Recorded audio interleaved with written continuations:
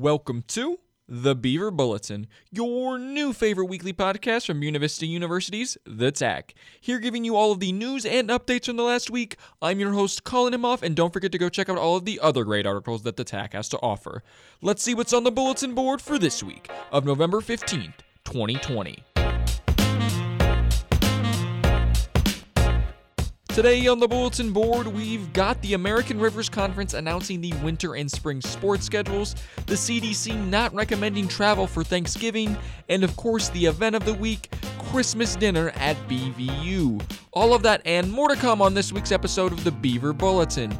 If you want to learn more about any of these stories, scroll on down to the description and you can go check out these articles for yourself. Now to our first story.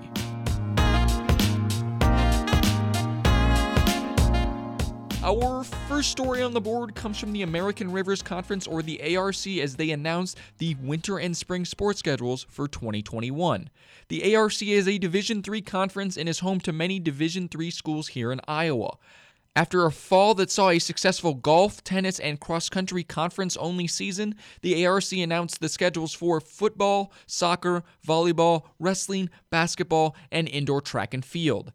As of right now, all games are scheduled in conference, but the ARC is allowing out-of-conference play for other schools that will follow the ARC's COVID safety guidelines.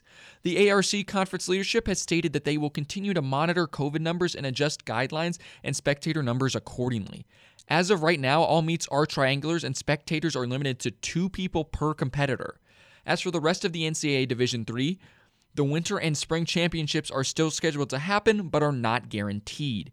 It will be good to see the Beavers and the rest of the ARC student athletes get a chance to compete in the spring. Overall morals on campuses are sure to increase with the fun and competitiveness of sports seasons. This is all just another step closer into returning to a normal world. Next up on the board is a 100-year-old family business in Marcus Lumber expanding to Storm Lake. Marcus Lumber was founded February 1st, 1920 when Roger T. Levitt and his family purchased Thomas Patton Lumber Company in Marcus, Iowa. Roger changed the name to Marcus Lumber and he continued running the company until about 1952. His sons, John and Roger, would take over the business and drop selling coal and decide to move into full-service plumbing and heating. Later, Roger and John's sons would join the family business and would later take over. In 2004, the company's office space burned down, but luckily they were able to rebuild and expand into a showroom.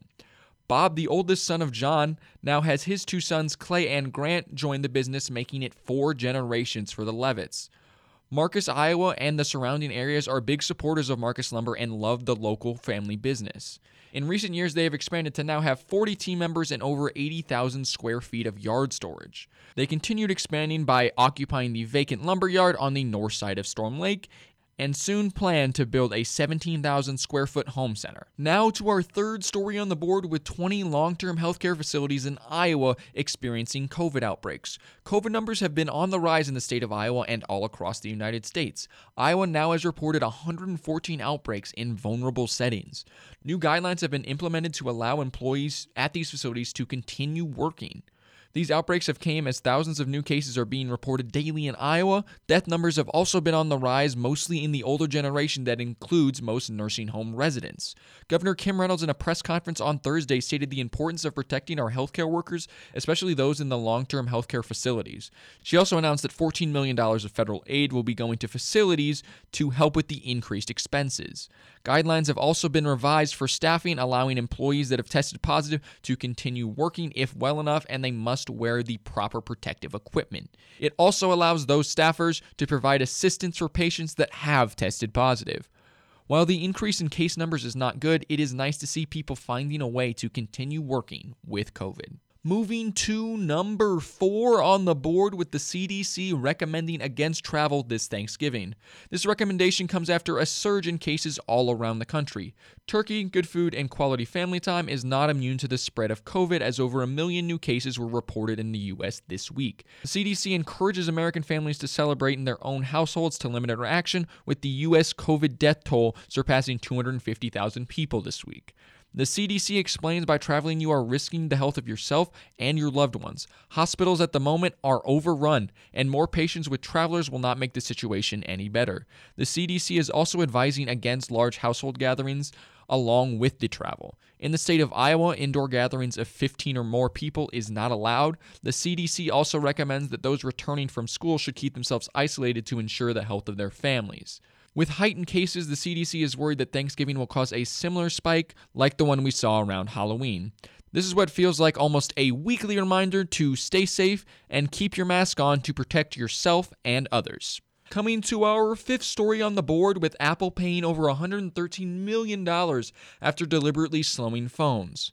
I'm sure many of us remember the 2016 scandal with our iPhone 5s and 6s mysteriously slowing down. This was due to Apple updates, and it was done in order to preserve battery life. Several states opened up cases with Apple and determined that Apple was not transparent about the battery life problem. These problems led to unexpected device shutdowns, and Apple claims it to be the main reason they began to slow down iPhones. Apple will pay 34 different states over $113 million for the controversial decision. However, Apple did offer battery replacements at a reduced price, but many customers were still angry. Many believe the real reason Apple began to slow down phones was to compel customers to buy newer phones. Apple is now required to provide updates about battery health, performance, and power management. With Apple recently releasing the new iPhone 12 along with the new iPad Air, they don't seem to be slowing down financially anytime soon. Even with this scandal, Apple is still one of the most successful companies in the world as they continue to be the king of phones in the US. The final thing on the board is, of course, our event of the week, the annual Christmas dinner at BVU. Christmas dinner has been a campus-wide tradition at BVU since 1987, and this year was very different from previous ones. Normally, all of campus gathers before Christmas for a campus-wide dinner. During the dinner, the university staff serves the students, and it's a day of fun and holiday spirit. This year, planning was a little bit complicated. I got a chance to talk with campus chaplain Melanie Hauser, who explained what went into making this dinner happen. Hey, Melanie. So I know that you did a lot of the planning for Christmas dinner, but first off, do you just want to explain what Christmas dinner really is to those who might not know, like what's the tradition behind it? Sure. So the Christmas dinner was started in the early 1980s by a group called the People to People. They approached the president, who was then Keith Briscoe, and said, hey, we want this gathering of the whole community to celebrate like the life and the light of this season. And he said, it sounds like a fabulous idea. And so we've been doing it annually ever since. It's usually in December, the week before finals. Obviously, because of the pandemic this year, we pushed it back, but we felt like it was a really important tradition we wanted to keep up. So you obviously did a lot of the planning for that. What was the process of doing that, and especially not even knowing if you were going to be able to have it? Oh man, that was crazy.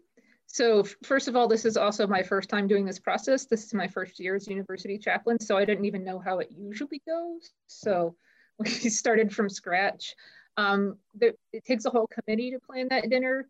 So it was myself, events, people from Sodexo, Deb Willer in admissions is in charge of coordinating all the volunteers. Somebody over in alumni helps out also with getting like the ornaments and the masks and things like that. And also the vice president for student success. So there are probably 8 or 10 of us on this committee. We started in early September. We said, we have got to have this Christmas dinner. And that was before things got really bad. And we said, we might end up online. We don't know what's going to happen. So we set out and started thinking about how we could host it and still keep with the COVID guidelines. So obviously we couldn't all squish into the dining hall at once, but that also offered us a lot of freedom. Once we figured out, okay, we can do it in shifts, we can do it in different parts of the forum. It was freeing because usually there's like a big program beforehand and everybody's like, oh my gosh, just feed me the turkey, right? The program is fun, but they're ready for dinner and everybody's tired because it's almost finals and we've just barely made it.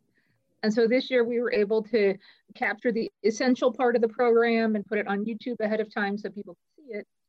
But then when it was time for the actual Christmas dinner, we were able to focus on people enjoying each other's company and just having a good time and a chance to let their hair down before the semester ends and everybody heads home. So obviously the Christmas dinner has passed. How do you think it went? Did everything really go to plan? Were there any complications that you guys didn't really expect? I'll tell you a couple of the secrets behind the scene. How's that?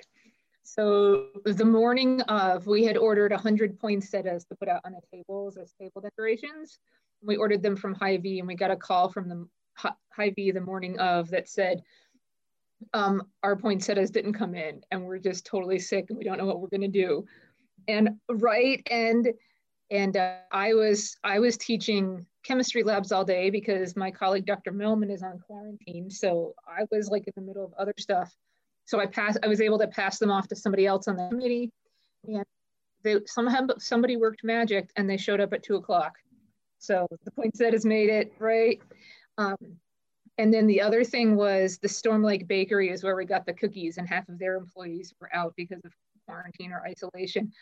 And so we were afraid that we were going to have to pick up the cookies in shifts from the Storm Lake Bakery to get them here in time, but those worked out too. So I think that it's nice to keep up as many traditions as we safely can, because some of those anchor us in who we are.